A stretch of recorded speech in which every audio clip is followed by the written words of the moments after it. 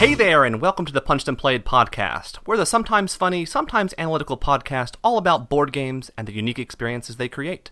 I'm one of your hosts, Sean Rose. I'm joined by Jonathan Baker. Hey, everybody. Clint Broadbent. Howdy. Coming through via Skype.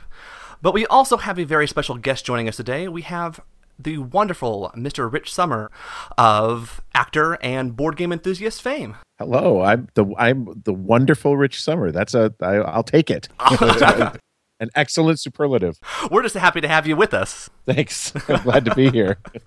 So how's your day been? It's been good. I actually just had a couple of buddies over. We played 2 rounds of a brand new one from Tasty Minstrel. I'm not sure yet if it's even made the rounds, but it's called Bomb Squad Academy. It's a push your luck game, and you're trying to defuse bombs in training, I guess. But they end up all going off. It's just how far you can push it before they go off. And then we played Cypher, which is one of those AEG kind of the love letter sized games, little 19 cards, killing time kind of thing. Very fun. Very cool. That's my day. How are you guys doing today? Oh, we're getting off of work. And actually, he's an educator, so you're in the lull right now waiting for summer school. Is that right? I'm actually doing summer school right now, but finished up for the day. So, yeah, we're just getting off of work. No gaming for us today, although we did do a game of D&D during lunch today. I've never played D&D. Can you pick it up and set it down that easily? It's been rough. Oh, yeah, I would think so. I mean, just from what I know about it, it seems like the kind of thing you have to be able to sit for a pretty extended amount of time to play. Yeah, and honestly, the people in my office are kind of open to new gaming experiences, but I think they might feel a little over their head with the D&D adventure we're on right now. So Sure. And this is actually my first D&D. One of my coworkers has actually been very involved with it. That's kind of what we've been experimenting with. Was it hard to pick up? I mean, as someone, again, like me, who's really almost never played a role-playing game. I mean, I've played a couple, but really very few. Is it easy to pick up, or is there a hefty learning curve? It's nice having someone who knows what they're doing. Sure. But for the most part, I mean, I think just going in with an open mind, the dungeon master kind of explaining kind of his way of running the sessions. He wants to give us lots of freedom. He's all about the storytelling aspects. And so I think making sure everyone's on the same page, it helps quite a bit. But very fun. Yeah, we're doing it twice a week, and it's been a lot of fun. Nice. But another game that I've been playing, I've been kind of in playtesting mode recently. I've been playing the game Caravan by Plaid Hat Games. Caravan? Yeah. I don't know that one. They haven't put out a whole lot of information. I know they mentioned some about it on one of the more recent Plaid Hat podcast episodes. And then when we had Emerson on a few episodes back, he actually referred to it as the quintessential cube pusher. It is cube pushing. Excellent. But yeah, it's very interesting. It's a Euro style game from Plaid Hat, which we really haven't seen that from them. No, not really. That'll be fun. Yeah. I mean, I respect Colby's taste so much. I'm sure I'll enjoy it, but I hadn't heard anything about that one. Yeah. Apparently, he had tested Emerson's design. Colby fell in love with it and decided he wanted to pick it up before anybody else could snatch it away from him. Very nice. I like it a lot. I'm really excited for the full release to come out because it's a lot of fun. Jonathan, what have you been playing recently? I've been playing, surprise, a lot of the Lord of the Rings LCG from Fantasy Flight. That shocks you. I talked Sean into coming over one day and trying it again. He's only played it maybe once or twice before. That's a game that I do play solo quite frequently. It's very challenging. It's got a very puzzly aspect to it, and I enjoy it. Are you caught up with it? I am not. I am so far behind. I got into it only probably about 6 months to 8 months ago, and I just buy a little at a time. And I've been working my way through. I think I've only skipped one of the adventure packs just because people said it wasn't one of the better ones, so I just skipped it and moved on. Do you? I'm sorry. I'm just like I have lots of questions today. Do you find it to be extremely hard to beat that game? It's pretty tough. It's a tough game, right? The last game I played was this morning, and I lost it pretty quickly. But I mean, I just got my butt handed to me every time I played it. Just worked. How much of it do you have? Do you just the core set or more than that? When I was playing it, I had the core set and probably first 4 or so decks, but I'm not really good at building decks. Yeah. That's the other thing. It was my first attempt at building a deck in anything, and I was just routinely getting massacred. It's tough. Yeah. I actually had to go online and get some kind of advice as far as deck building. There's some great resources out there. There's a website called Tales from the Cards that gives you a lot of new player guide stuff. It just gives you the basic concepts. I had played Magic before, so I had some of that, but there's also some other ways to think about things that you had to kind of have to master. I have started. I'm way behind as well. I'm not even trying to keep up. I started just focusing on the saga expansions. Yep. And kind of got rid of all the others just because I like the story of that so much. There's something for me to grab onto, the tangible, the movies I've seen basically. But I wonder if I'm going to be at a serious disadvantage only having the saga expansions. You know what I mean? I mean, I did it that way just to keep it simple enough that it would make sense to me when I started doing it again. So I didn't have 5 million decks to choose cards from. Yeah. But I'm probably going to be right back where I started, just getting whipped by the monsters. Well, the game that we played, we just kind of barely scraped by. We did. And then whenever you played again later on, both of the characters were at 49 threat. Yep. And as soon as you hit 50, you're out. out. So right. I finished on the very last round. It was crazy. You limped across. Wow. But yeah, I've enjoyed the Lord of the Rings collectible, living card game. Yeah, don't call it collectible. I know. But I don't know if I'm ready to jump into another living card game. I just don't know if I can have it in me. Well, it's a drain. It is a drain. It really is. Clint, what have you been playing? Well, I actually had a couple opportunities to play a few games, which was pretty exciting. After kind of the same thing, school's kind of died down, so I have a little extra time to play some games. But one of the big ones that I got to play was a game called Evolution by North Star Games. This one has been kind of tops on my playlist. It kind of came out in BGG Con last year, and I really wanted to play it, but I never got an opportunity to. But I got an opportunity a little while ago. Played a 6-player game, which always kind of makes me nervous. First time playing a 6-player game. But it really cooked along. It can go up to 6 players. It's an evolutionary game. It's talking about dinosaurs and how you can create different dinosaurs with different adaptions, and you guys are fighting for food, and everything's going along like a nice Euro game until someone becomes a carnivore, and then it's then it's an Ameritrash, eat your neighbor, eat that guy, don't eat me, eat the other guy. It was really fun. It was simple. You can teach it in I think about 5 minutes and just be taking off. It didn't overstay its welcome. I thought it was a really well-made game. It's a lot lighter than it looks like it's going to be, isn't it? Yeah, exactly. Well, Dominant Species is one of my favorite games, and that one will make smoke come out of your ears. So when I saw this, I was like, ooh, they're apples and oranges. It was a good surprise for me. I liked it. My kids played that with you, didn't they? The next day, they were raving about it. Yes, exactly. Yep. And I remember one of your sons did not like it when I one of my nice little small animals became a carnivore and saw his little tiny smaller carnivore, and I took advantage of that. Was this Joel? Yeah, it was. It was Joel, and he was pointing to his sister like, "Eat her! Eat her! Oh, please!" His also fatal mistake was taking my advice. So yeah, exactly. No, it was a lot of fun. My only qualm against it was I felt like there wasn't enough diversity in the cards. I felt like I kept drawing the same traits over and over. Actually, I was talking to a friend about it, and he was mentioning how there's an expansion for it, like the flight expansion. So I'm really excited to check this game out. It was a definite thumbs up for me. I think that expansion is going to... I haven't played with the expansion yet, but I think that it's going to make a good game.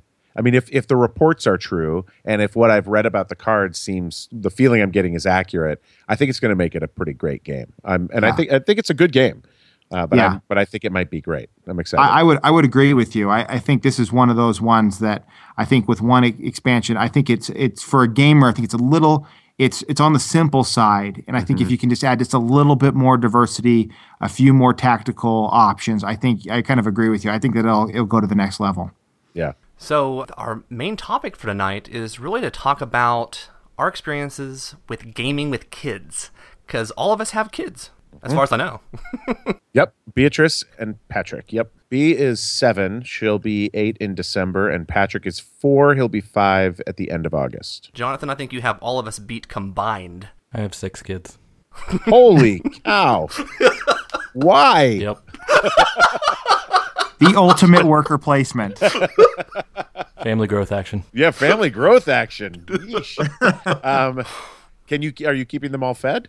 Yes. Okay, Very well. good. Don't take those begging cards. Yeah, I have 2 kids. I have Logan, who's 5, and then I have Henry, who's just, his only thing with board games is coming up to the table, grabbing tokens, and running away with them. So he's only 2 years old right now. And Clint, you have two as well. Yeah, I have two wonderful little girls. I got one that just turned 3, and another that is they turned 8 months. So So you've got a little time yet. got the small ones. So I'm really kind of curious, how have we approached trying to introduce gaming to our kids? Because I think all of us have played games with our kids. For me, it's always the challenge of wanting to introduce them to newer games beyond the Candyland and Chutes and Ladders, but still making it approachable for them as well. So have there been any games in particular that have been really big successes for you, Rich? A lot of the Haba games have been really big hits. Oh, yeah. They really, Haba's, first of all, they're a great company. I mean, they make really excellently made games. And clearly they focus a little on the younger age set. And they're not really slouching on interactivity and decision making. I mean, that's the big threshold, right? Is whether you get to make decisions in a game or not. I think, that big difference between, say, your Chutes and Ladders, your Game of Life, and the games that we play. The main difference is making your own decisions, thinking for yourself. And those Haba games, I mean, and lots of other children's focused games, but Rhino Hero has been big with the kids. Mm-hmm. Animal Upon Animal, the smaller version, has been a big hit. And then also, who's that company? Eric Summerer always says their name. Dry Magier Spiel. Yes. They also make some really great kids games. Great components, simplified rule sets, stuff that's easy for even my almost 5-year-old to pick up with absolutely no problem. I mean, he's not making like super calculated decisions on each turn, but he certainly is learning that that's a facet of games that is enjoyable. And I think that's what's most important. Yeah, Animal Upon Animal was the first game I actually think I bought my son. And when we first started out, I think he just liked playing with the animal pieces. But over time, he started realizing that, there is some strategy in here in terms of you roll the die result where you have to give someone else one of your pieces, trying to give the other player your trickiest piece to put on the board. Right. So he's gotten pretty crafty with that game over time. Yeah, I also think that Animal Upon Animal was the first one that I got my daughter. It was just perfect pieces. She can stick them in her mouth. They're not too big. They're not too small. It was perfect. Is that how you judge kids' games of how good they are in their mouth? Yes, because that's undoubtedly where they go. So true. So true. I stay away from card games specifically. It's a good idea. Jonathan, the range of your kids.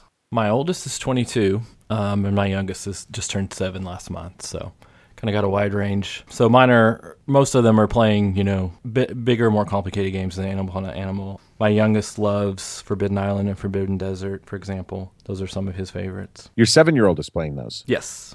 Oh, yes. Do you feel that was no problem? Because I've thought about those for my 7-year-old, but I wasn't sure. No problem at all. Really? No problem at all. He was actually teaching the game to some people who came over the other night. So. Oh, that's great. Okay, cool. Yeah. At this point, my son is all about the dexterity games. Mm-hmm. I went to BGG Con and picked up Coconuts there, and oh my gosh, that game is crazy. Yeah, they like that one. And Clint, you're the one that introduced it to us, right? Yes. Yeah, that was at the top of my list also. That is the ultimate toy that passes as a game. I've never brought that out without someone just going just crazy about it. My parents bought, I think, 6 copies of it. Oh my and gosh. Give away.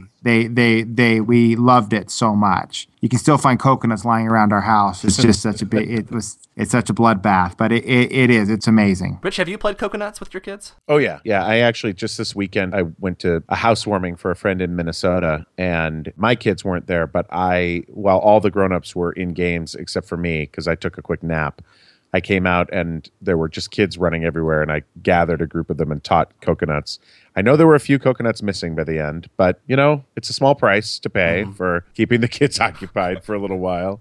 I really like Coconuts. I've also had great success with Tumbling Dice. I don't know if you guys have played that one, but it's a dexterity game. Obviously, you're rolling dice, and sort of based on where they land, they can knock other dice out of the way. Then they land on multipliers. So you want a big number landing on a big multiplier. That's your goal. Mm-hmm. But I find that my kids are just as good at that game as I am. I mean, that's always great when you can find those games, like they say that Gulo Gulo, which is finally being reprinted, I think, great, with an Egyptian theme. I don't remember what the new name is, but they're reprinting it finally. But they say that Gulo Gulo is one that kids might even be better at than adults because their small fingers can grasp the pieces a little easier. It's a dexterity game as well. I love those games. If I can find those games where there's sort of the line is blurred between my skill level and their skill level, that's the ultimate. And Coconuts actually kind of fits in that category as well. One of the other things that I got Logan into was Lupin Louie. Uh-huh. And I have found adults that actually have enjoyed that game a lot. I know there's a lot of competition within Lupin Louie. Oh, yeah. Yeah, I think it's that toy factor, especially kind of speaking for my kids. Of course, Lacey, my 8-month-old, isn't playing games, but Hadley is as young as 2. I started bringing out games for her to play, and they were toys, They were toys, and as we were kind of playing with the toys, I would kind of introduce a small rule that she would try to play with. And I feel like, sometimes when the kids get super young, if you really kind of push it on a child and say, no, you can't do that. No, that's not what you do.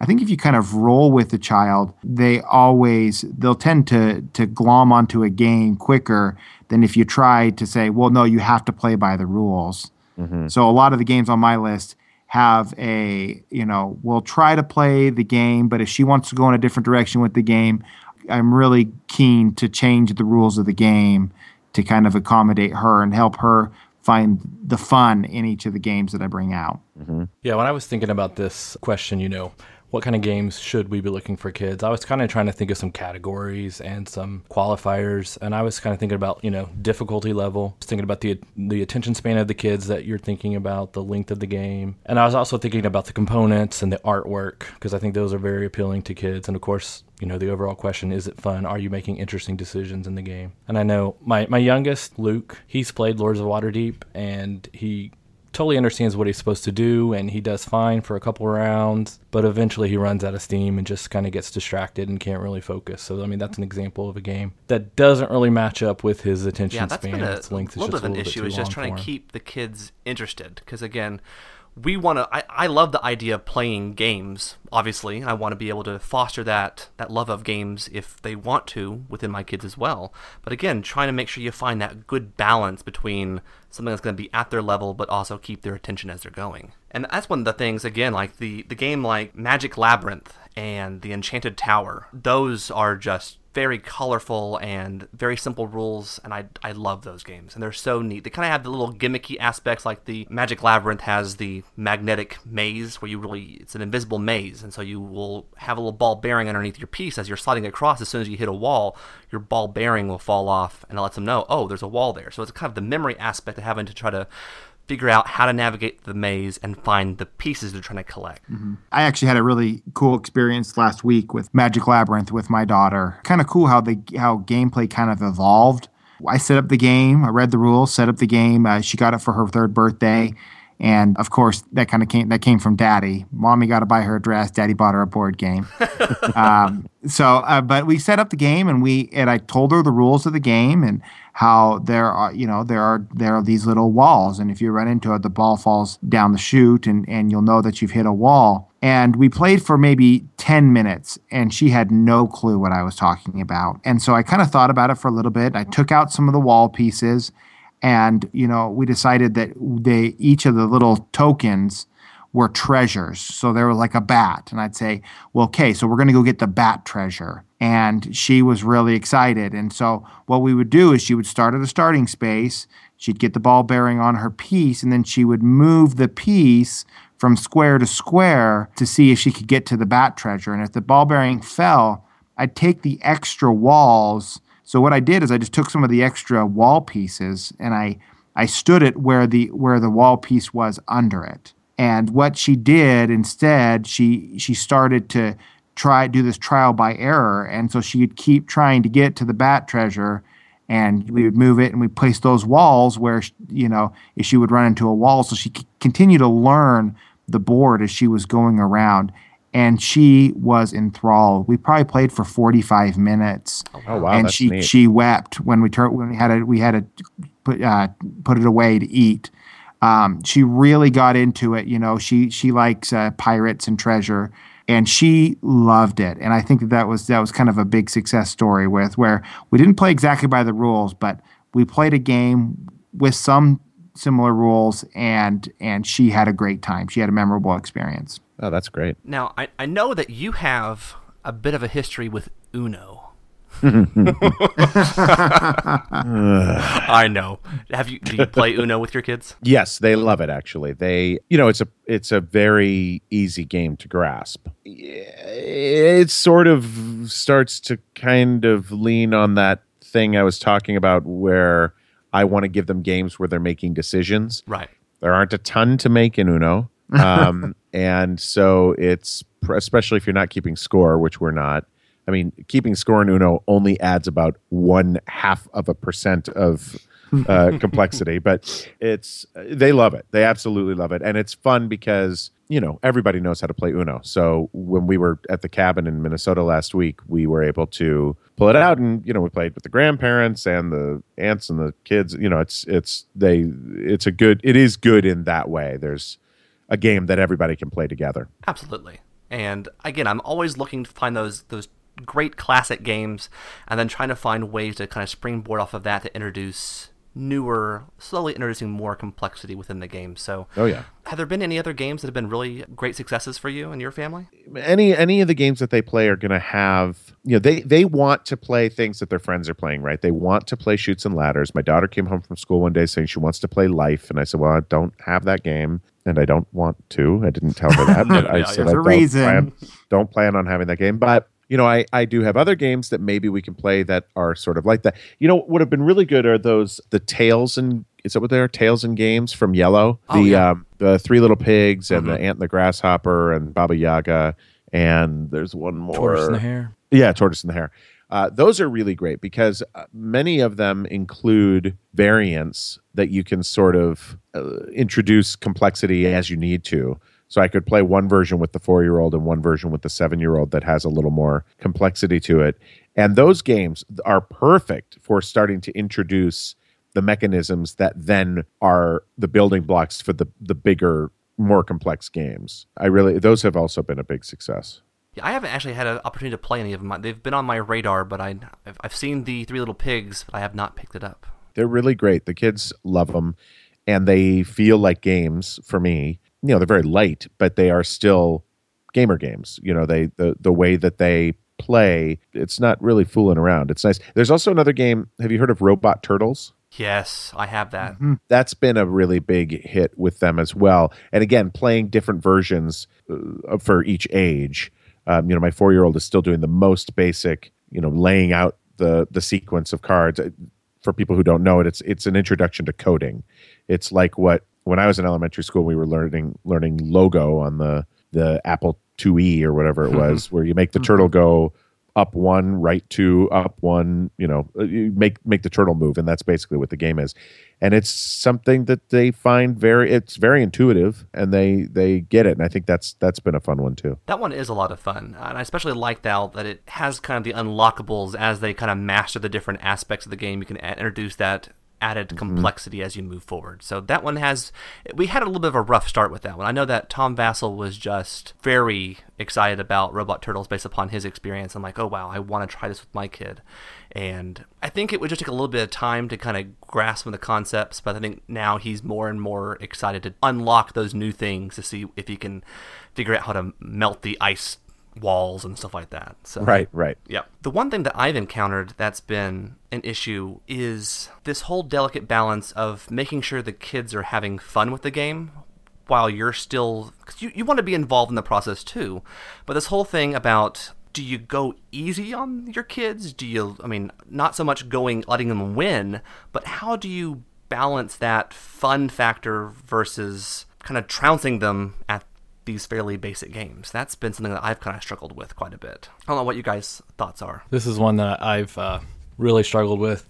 I'm hyper competitive, and I remember playing with my wife and my daughter, who was she was probably about 8. My oldest, she's 22 now, but she was about 8, and we were playing the I Spy series of books. I Spy, some kind of a mystery game based on that. It had matching and it had little clues and stuff.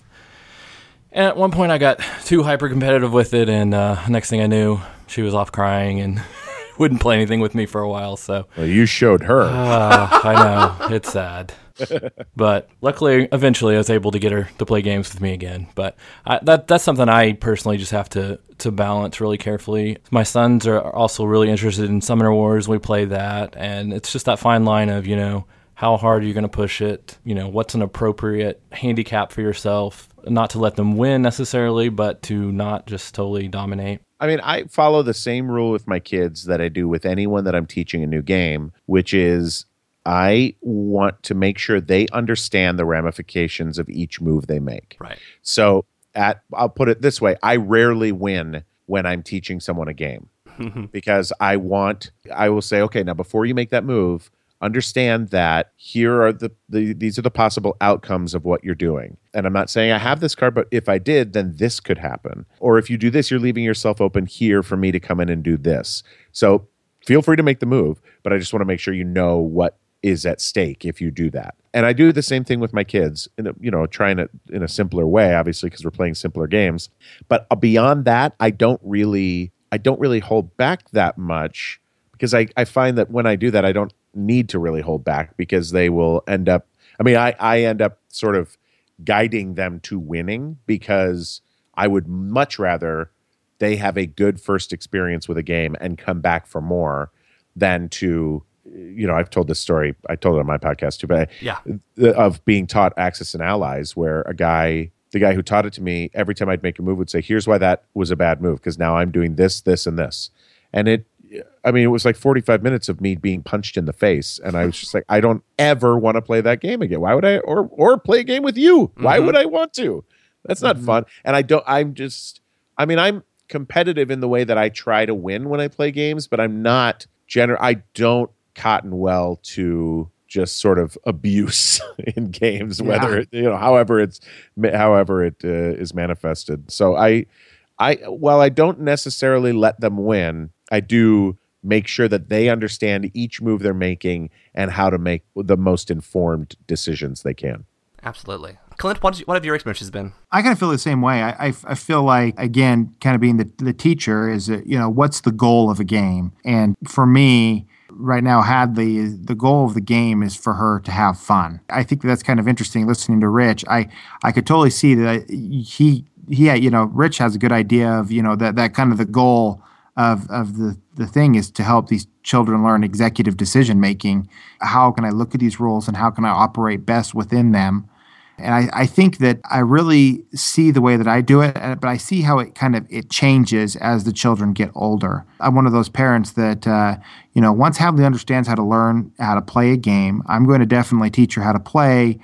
But I guarantee you that, there'll come a time where we've played the game 10 or 20 times, and then I'm going to say, hey, I'm going to let you make the decisions now, and we can talk about, it afterwards, but I want you to make the decisions without me having to prompt you. And I feel like, Jonathan, I touch this into you, has your approach with teaching games or playing with your children changed over the last 20 years that you've had kids? I would say definitely. I just think maybe some of my competitive attitude has kind of cooled off a little bit, but it definitely has.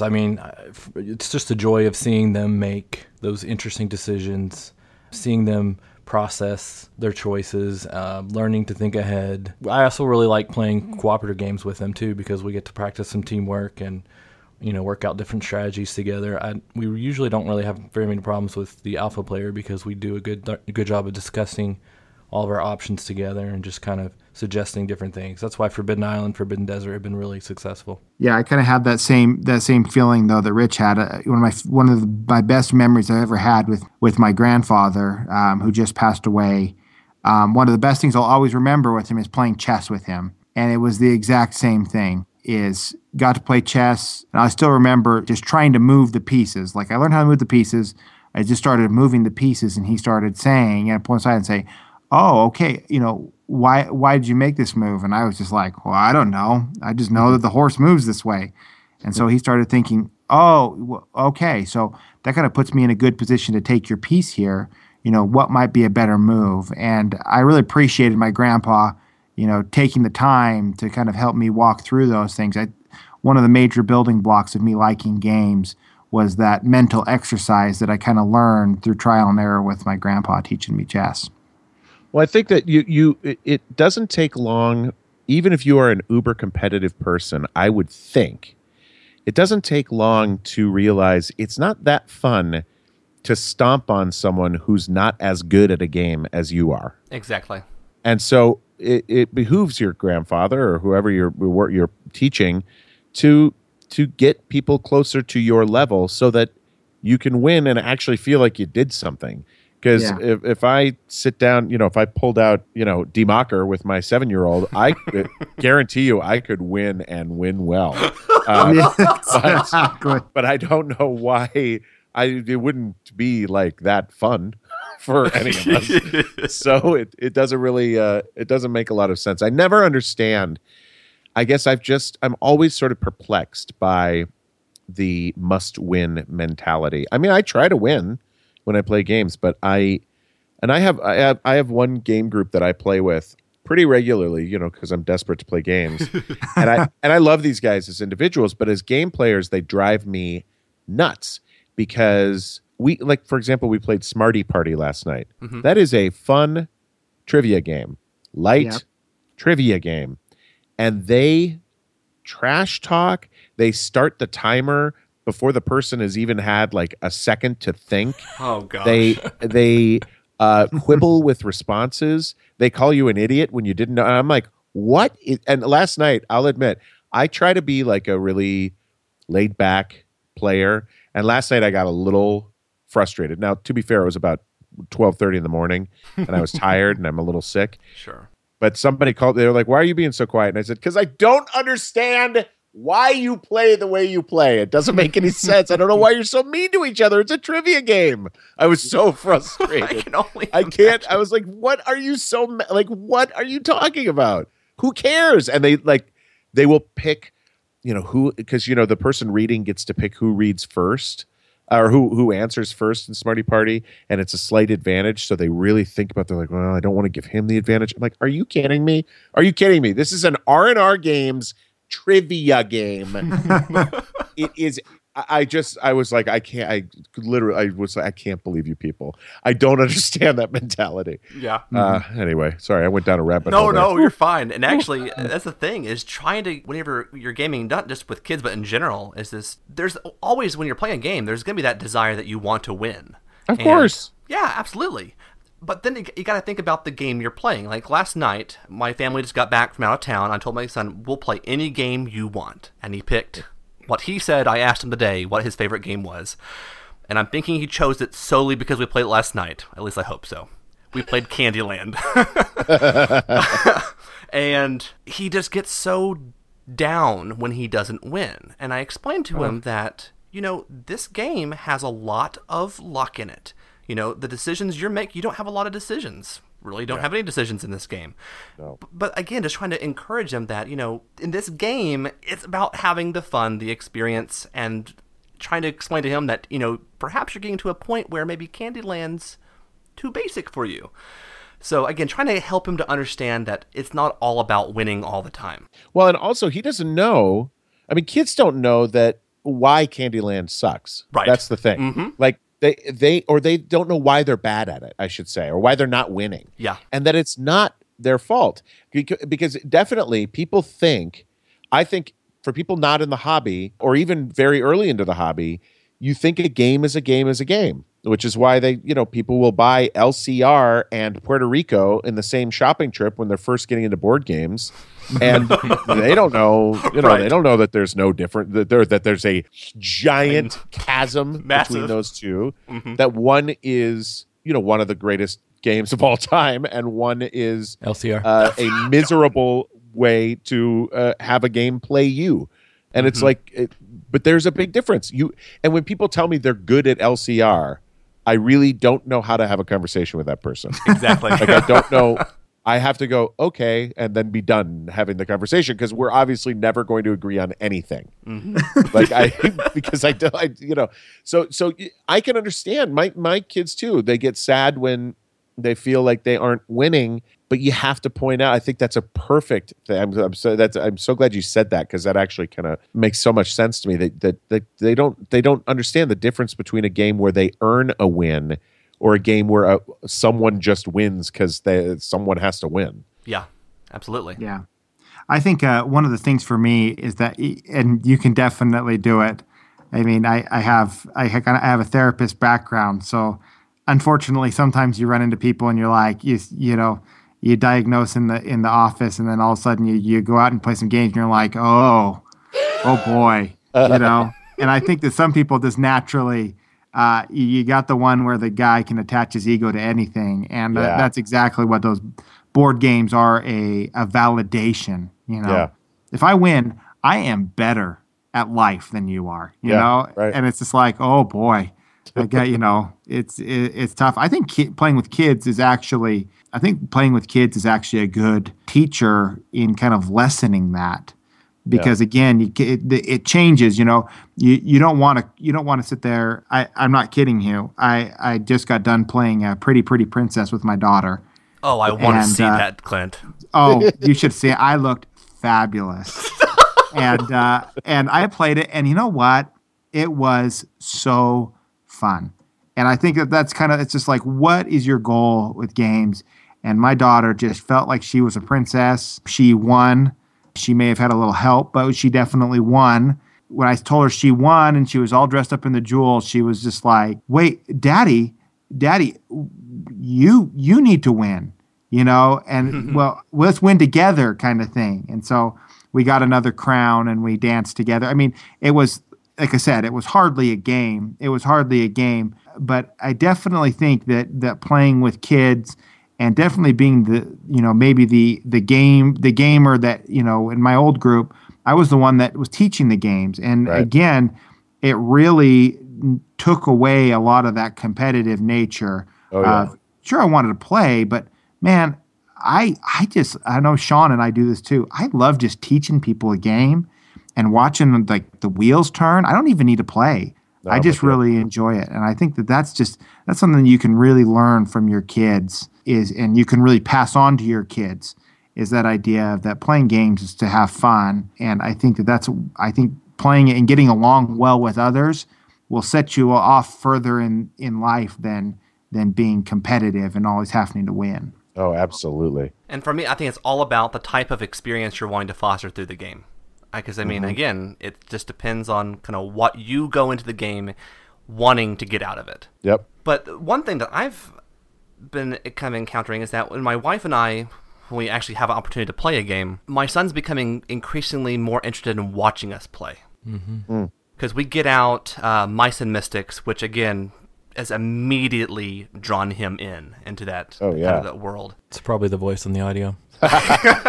Oh, that guy is terrible. It can't be that. I just read out of the book because I can't handle that voice. I heard him at E3. Oh, yeah. Oh, yeah. I saw that I was watching the E3 press conference for Sony's, and I was like, wait a minute, that's Rich Sommer. So you did the voice work for Firewatch, right? That's right. Yeah. We're probably about halfway done with it. And it's been a really pretty phenomenal experience. I've been working on it for about a year, and I have a booth at home, so I record it from home, and it's been a pretty spectacular experience. I'm a fan of those kinds of games anyway. That Walking Dead series from Telltale. Oh yeah. I mean, for me, that sort of reinvigorated me on video games. I like video games fine, but that was a different kind of experience, and I really dug it. And the guys who wrote the first and second Walking Dead series for Telltale left Telltale and started their own company called Campo Santo, and those are the guys that I'm working with on Firewatch, and it's pretty exciting. It's been pretty exciting. That's fantastic. I'm really looking forward to it. It looks right up my alley as well. I think it'll be. I think people. I hope people like it. It's a game I would enjoy. I think so. Hopefully others will too. I know we're going off on a tangent here a little bit, but I know that I have a little bit of a love for video games because you did some work on LA Noire as well, along with other Mad Men people. Yeah. Actually, both of the guys I had over today were in LA Noire. One was Aaron Staten, who played Cole. Yeah. who was the lead, and then Michael Gladys, who also was. We were both characters somewhere in there that were interrogated. That was really fun. That was a whole different ball of wax because that was recorded live on camera with the ping pong balls and the whole thing. That was really, really, really weird. I can imagine. But very fun. It was weird because, we're acting, I'm acting with Aaron as I have so many times before, sitting across a table from him, except now we're in these, full body spandex and ping pong balls. And oh boy, that was a weird one, but it was really fun. Well, they were testing some new technology with the whole performance capture thing. And I mean, it looks, I think the performances were really captured very well in those, but I can imagine just how awkward that had to have been doing that. I mean, Aaron was there forever. I worked for 2 days. I think he worked for like 60 days. Oh my gosh. Business days straight. I mean, it was like, and it was all day. He was in there all day. He was in that suit all day. He actually worked, that's a long game. It is. And he acted every scene with the actors in the scene live in a room 3 or 4 times. You don't do it in one take. You do it a bunch. And holy cow, I mean, the amount of work he had to do on that thing. I don't think even if that game had become the biggest game in the world, I don't know that any acclaim would have been enough to make up for how much he and his family had to invest in that game. It was crazy. Can only imagine. My gosh. Crazy. So at least you only had to do a couple days, right? That's right. No, I got my taste and I was like, great, cool, have fun. Bye. See you in 3 months when you come out. Yeah. So to get us back to board games, I guess. Again, the other game that my son's been kind of watching us. He's now the designated dice roller in this game is Star Wars Imperial Assault. Oh. So good. Yeah, I love that one. Jonathan had it, played it enough. We didn't get to play it that much. I'm like, okay, I need to get a copy for myself. Got it for my birthday finally. Hooray! And I think my son is there solely to watch and wait for the AT Walker to come out.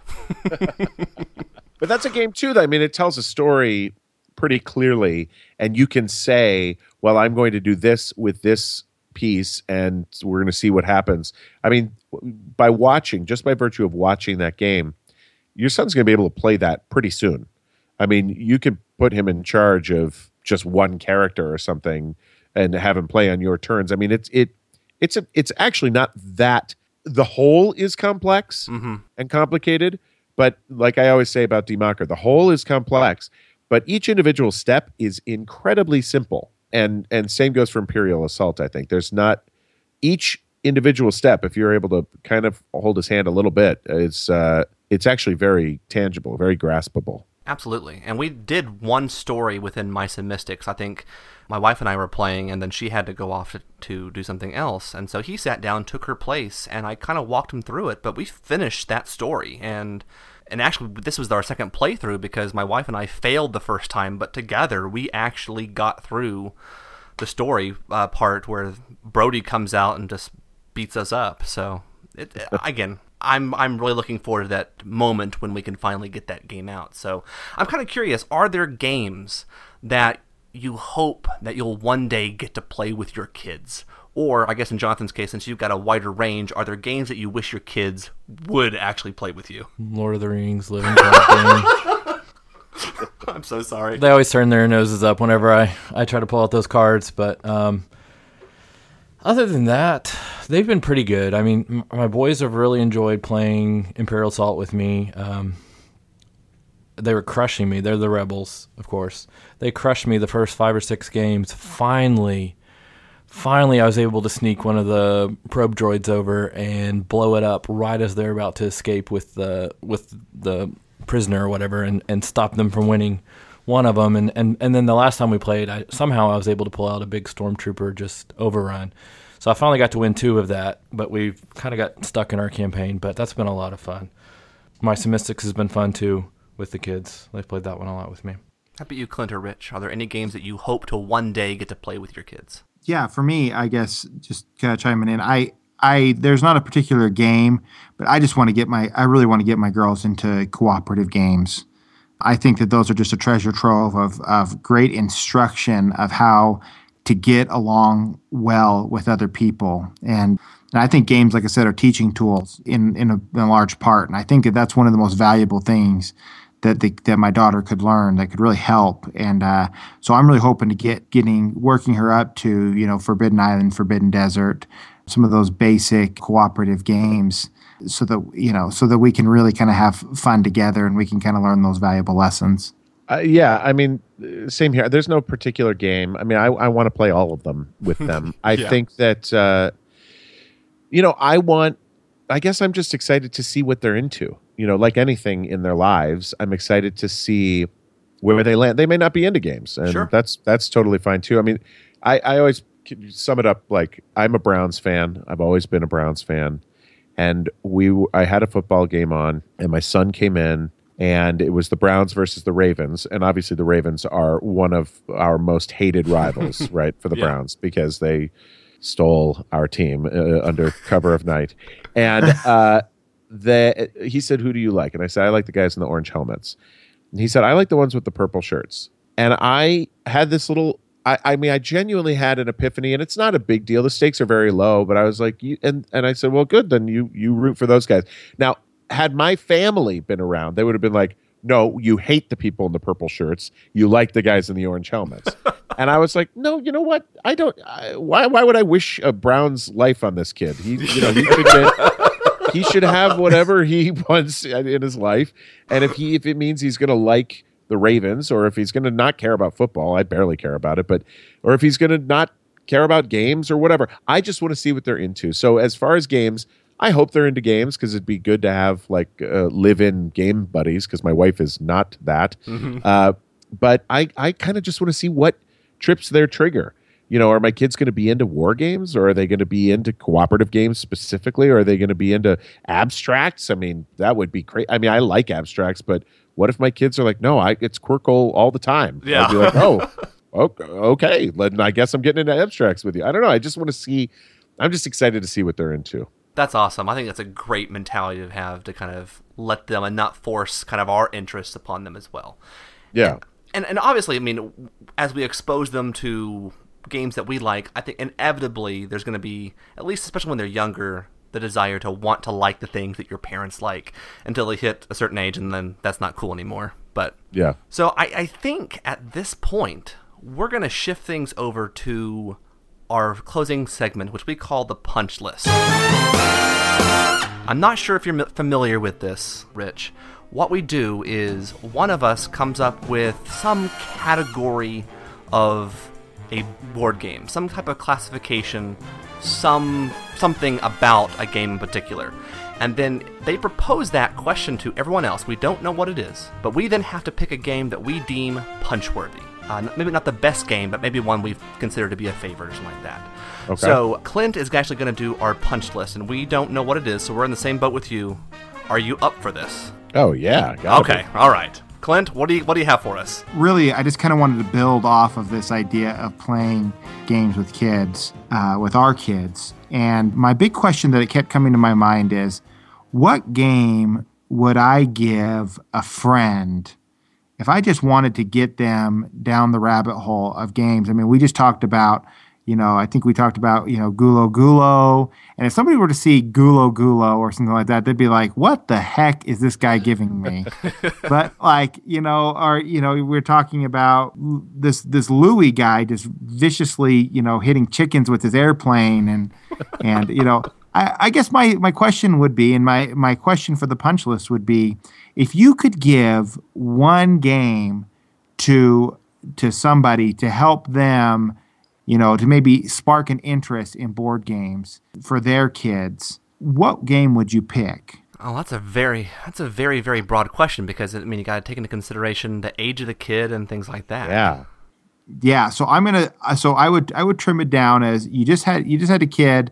I would say between the ages of about 4 and 5. So they're starting to pick up how to follow rules. They're going to start to kind of move on so they could actually play the game, instead of just kind of following along or playing along with the rules. Oh gosh.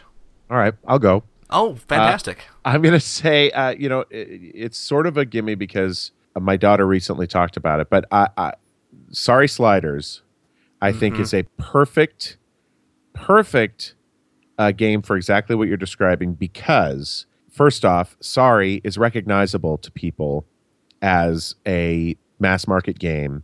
So it's not scary. It's not weird. It's not, it's everybody's played Sorry at some point. So it's recognizable in the form factor at least. And then as far as the game goes, it's super versatile. You can play several different modes. You can set it up in a bunch of different ways. So you're getting a lot of game in the box. It's not going to get boring, a lot of replay factor.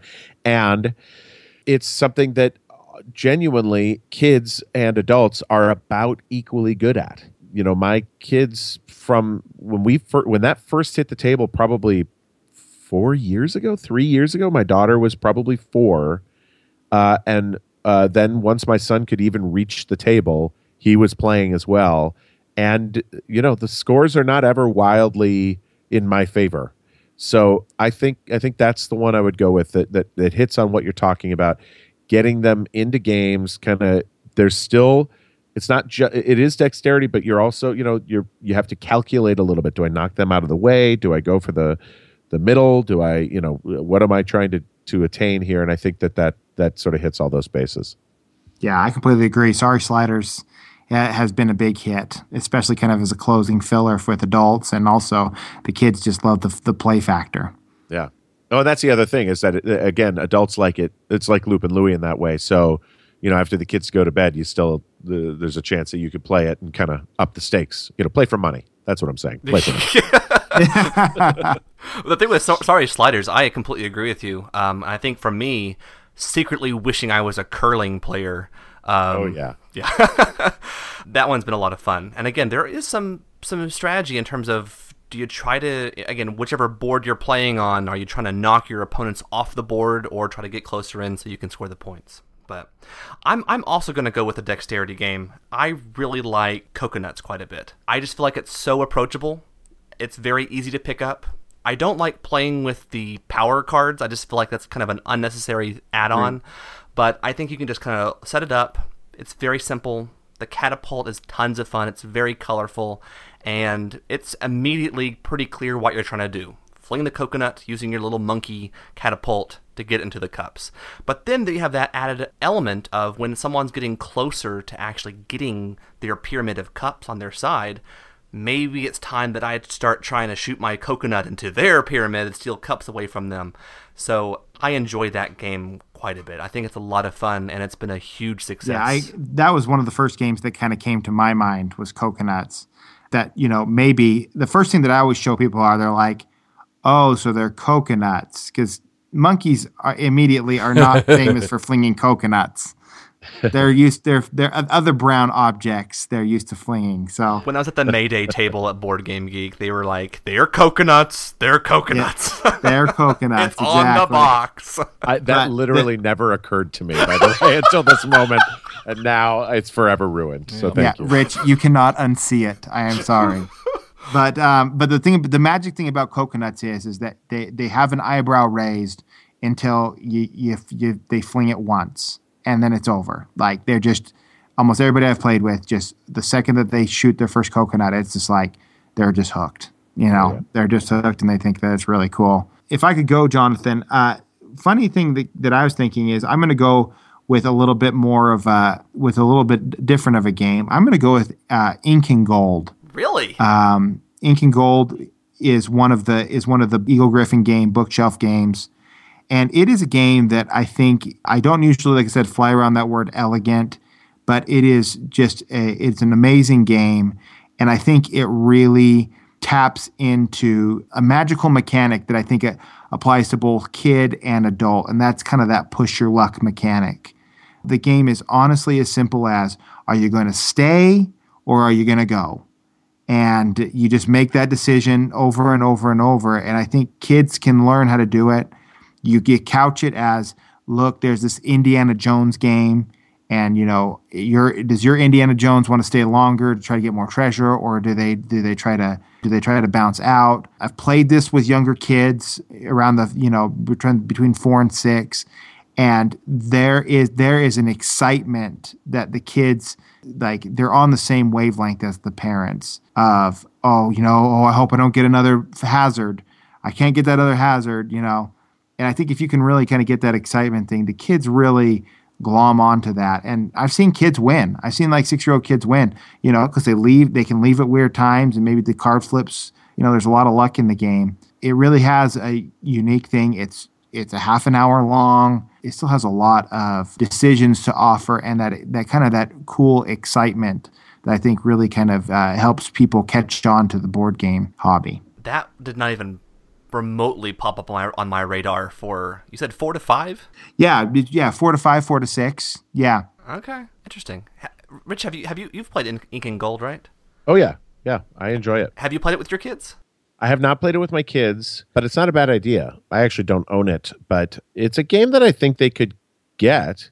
I do like the idea of introducing the press your luck mechanism to kids, because I think it is sort of a hallmark of kind of the rest of their lives, whether it's game related or not. It's like, what is this bird in the hand worth? I think that's actually I kind of like that choice.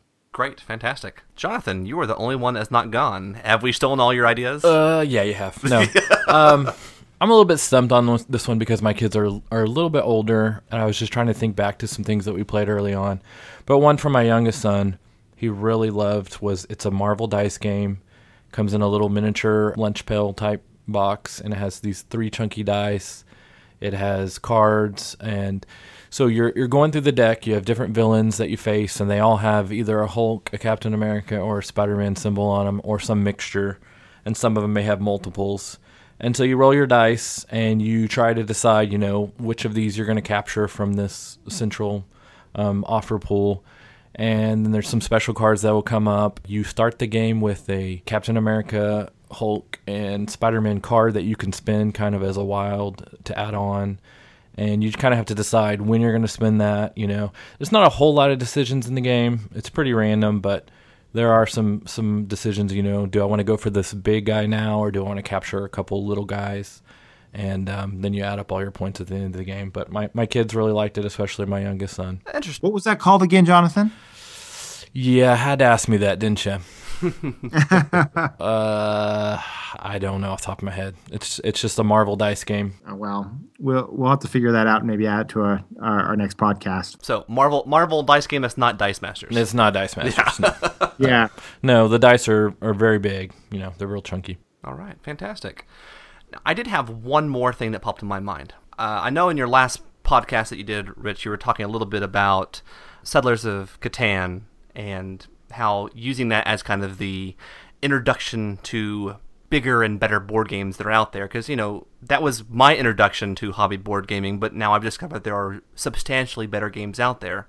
Uh-huh. I'm kind of curious, have any of you played the Catan Junior or like the Kids of Carcassonne, or I guess it's now called My First Carcassonne? What are your thoughts on using those games as a way to introduce kids to some of those more hobby-focused games? I own and have played both of those with my kids. They, the 4-year-old, it's a little advanced. He's played both of them, but even trying to describe to him the ramifications of his decisions, it's too much for him to grasp. Yeah. That said, he actually did quite well at the Kids of Catan one. I think that they're both, my daughter loves both of them and can play both of them at an exact level you would hope she could play them at. She totally groks both of them. She totally gets it. She makes educated decisions and plays them well. I think they're both actually quite nice distillations of the games that they are representing. Neither of them are the games that they're representing. Neither of them. It's not Catan and it's not Carcassonne, right. But it is certainly a nice distillation of its parent game, and I think it will make it easy when eventually you want to show them the big brother, quote unquote, to those games. Fantastic, Jonathan. I don't think you've played them. Clint, have you had any exposure with those? You know what? I haven't had the chance to play. Okay. I've had relative success, and actually, with a little tiny bit of help from me, Logan actually beat his mom at Catan Junior, which she still tosses up as she was distracted at the time, but we're not going to let her live that one down, unfortunately. Did you find that actually oddly, the Catan Junior game was easier for your kids to grasp than the Kids of Carcassonne one. Yes, absolutely. And why is that? I don't because know. I can't quite figure that out. Because the Kids of Carcassonne one is on its surface simpler, but my 4-year-old had an easier time playing Catan. A 4-year-old, was able to look at a card and say, to get this item, I have to spend these cards or these tiles. That's awesome. And I was absolutely flabbergasted. But again, and so I thought, well, he's a genius and he's going to rule the world. But then I showed him Kids of Carcassonne and it was like a foreign language. And no matter how many times, it obviously, for those who haven't played it, it plays very differently from, again, its parent game. All sides of all tiles match up. So you can put any tile anywhere. The goal is to get as many of your colored characters on a road that they're pre-printed on the tile, to get as many of your colored characters on a road as you can when it's completed.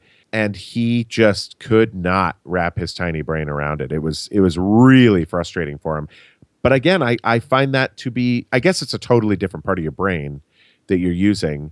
So he's, again, still a genius in the other part of his brain. So let's not, I won't have you calling my child names.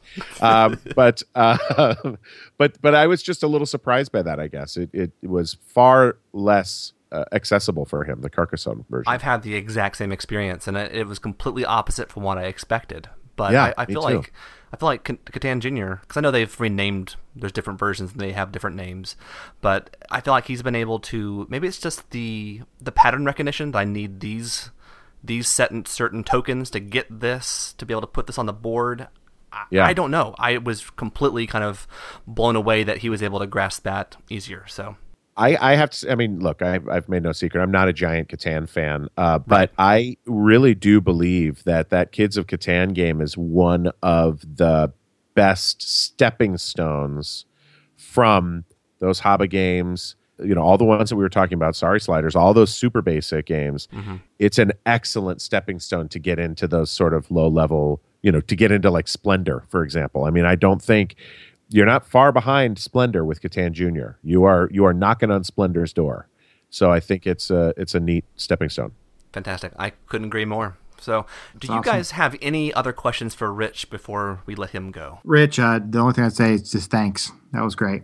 Oh, no, thanks for having me, you guys. I'm glad that we were able to work out a time. Yeah, absolutely. So I would certainly hope that we'll be able to hear more of your podcast of Cardboard. I know you're taking a little bit of a break from it for now, but I know that I've definitely been enjoying listening to your podcast as well. It's been great. I appreciate it. Thanks for checking it out. Look, I love making the podcast. It's all a question, as you guys know, of time, of trying to find a way to make a podcast that makes you right around $0 fit into your life where you're trying to like keep your children alive. Yeah, I know. So it's a challenge, but I hope there's more soon as well. Absolutely. Well, I feel your pain. Every week when I'm editing a podcast, I'm like, how am I doing this? How am I getting my adult responsibilities done while I'm doing all this editing? So, but again, thank you so much for joining us. We really do appreciate you being on the podcast with us, and we absolutely wish you the best of luck in your future endeavors. Thanks very much. Same to you guys. I appreciate it, and we'll hopefully talk soon. Okay, sounds great. So I believe that brings the conclusion of episode number 11 of the Punched and Played podcast. As always, you can like us on Facebook, you can follow us on Twitter @PunchedPlayed, and you can also find us at our website at punchedandplayed.com. Until next time, remember, if you're going to punch 'em, make sure you play 'em.